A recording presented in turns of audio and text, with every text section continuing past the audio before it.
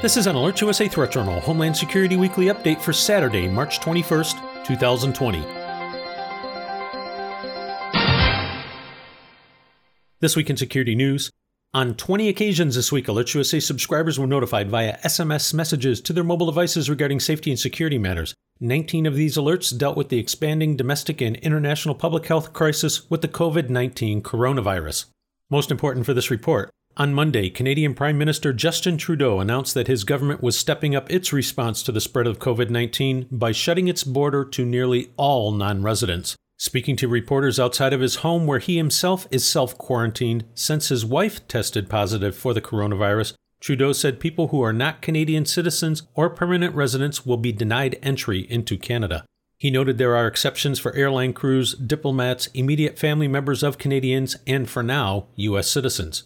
Trudeau also put out the call for Canadian citizens abroad to return to Canada. 2 days later, President Trump announced that the U.S. and Canada, by mutual consent, were closing the common border to non-essential traffic. The U.S. and Canada share the world's longest border between two countries. The closing will affect tourism, but not trade, or those involved in essential work covering support of critical infrastructure and the international response to the crisis. On Thursday, the U.S. State Department suspended routine immigrant and non-immigrant visa services in all countries with a Level 2, 3, or 4 travel advisory due to the COVID-19 threat. Also on Thursday, the State Department issued a global Level 4 Do Not Travel health advisory, urging U.S. citizens to avoid all international travel. Quoting from the advisory, the Department of State advises U.S. citizens to avoid all international travel due to the global impact of COVID-19. In countries where commercial departure options remain available, U.S. citizens who live in the United States should arrange for immediate return to the U.S., unless they are prepared to remain abroad for an indefinite period.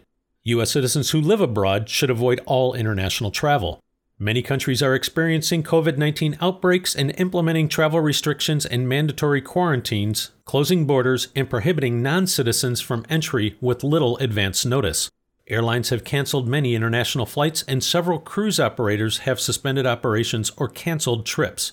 If you choose to travel internationally, your plans may be severely disrupted and you may be forced to remain outside of the United States for an indefinite time frame. Also on Friday, Secretary of State Mike Pompeo announced that the U.S. and Mexico, by mutual consent, would be closing the common border to non-essential traffic. Here again, trade and essential workers would not be affected. Also this week, numerous states, including California, New York, and Illinois, issued stay-at-home orders for all of their residents, with the exception of essential workers, as well as limited the size of gatherings, in most instances, to less than 10 people in order to slow the spread of the virus. Once again, Alert USA strongly encourages listeners to pay attention and use the totality of U.S. and foreign government actions in response to this global public health crisis as your cue to prepare yourself, your family, and any business interests for the possibility that the virus will have a significant impact here in North America. The Department of Health and Human Services, the Centers for Disease Control, and the National Institutes of Health all warn that we are only witnessing the tip of the iceberg and that more cases of the coronavirus will be appearing across the United States, especially now that we have increasingly widespread testing capabilities across the country. It is going to get worse before it gets better. Alert USA also cautions the parents and families of college and university students who, despite this global public health threat, still chose to travel for spring break. Most of those students are now heading home, and as most colleges and universities have closed, those students will likely be returning to your homes. Given that one can be a carrier and spreader of the virus and be completely asymptomatic, strong consideration should be given as to where the returning spring break revelers should stay. You can find much more on these stories, including links to personal, family, and business pandemic preparedness planning resources in the latest issue of the Threat Journal newsletter. If you're not already a subscriber, simply visit threatjournal.com and sign up today. The publication is free and will remain that way.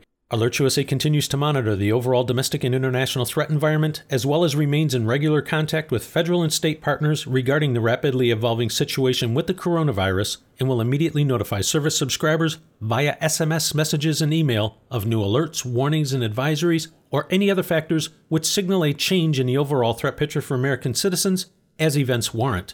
Alert USA cautions listeners that in addition to the rapidly evolving situation with the coronavirus, the U.S. still faces significant threats from Iran and its proxies in retaliation for the killing of Quds Force Commander Qasem Soleimani. In addition, numerous Islamic State media groups continue their online propaganda campaigns threatening reprisal attacks for the killing of their leader, Abu Bakr al-Baghdadi, as well as their efforts to inspire individuals to take action on their own. Adding to the list are new threats emerging from a variety of sources across the world of radical Islam in response to the new proposed Middle East peace plan. As Alerts USA subscribers are regularly reminded, transnational terrorist organizations, including the Islamic State and Al-Qaeda, continue to urge recruits and followers to adopt easy-to-use tools to target public places and events. Specific tactics have included the use of vehicle ramming, small arms, edged weapons, homemade explosives, and poisons or toxins. Some terrorist groups overseas are using battlefield experiences to pursue new technologies and tactics, such as unmanned aerial systems and chemical agents that could be used outside of conflict zones. Many of these technologies are readily available. Additionally, terrorists continue to target commercial aviation and air cargo, including with concealed explosives. Caution and vigilance are urged. In travel security news, listeners are also reminded that in addition to a U.S. government-issued worldwide caution which warns of the continuing threat of terrorism, political violence, and criminal activity globally, this week the U.S. State Department issued a global Level 4 Do Not Travel health advisory urging U.S. citizens to avoid all international travel. As a result, if you are still planning travel abroad, regardless of the destination, Alerts USA strongly recommends checking out the U.S. State Department's travel website, as well as that of the CDC for safety, security, and health considerations. In addition to U.S. government travel guidance, Alerts USA also recommends taking a few minutes to visit the equivalent websites of the Canadian, Australian, and British governments to see the travel guidance that those nations are providing to their citizens, as threats, assessments, and travel restrictions can and do vary. This has been an Alerts USA Threat Journal Homeland Security Weekly Update for Saturday, March 21st, 2020.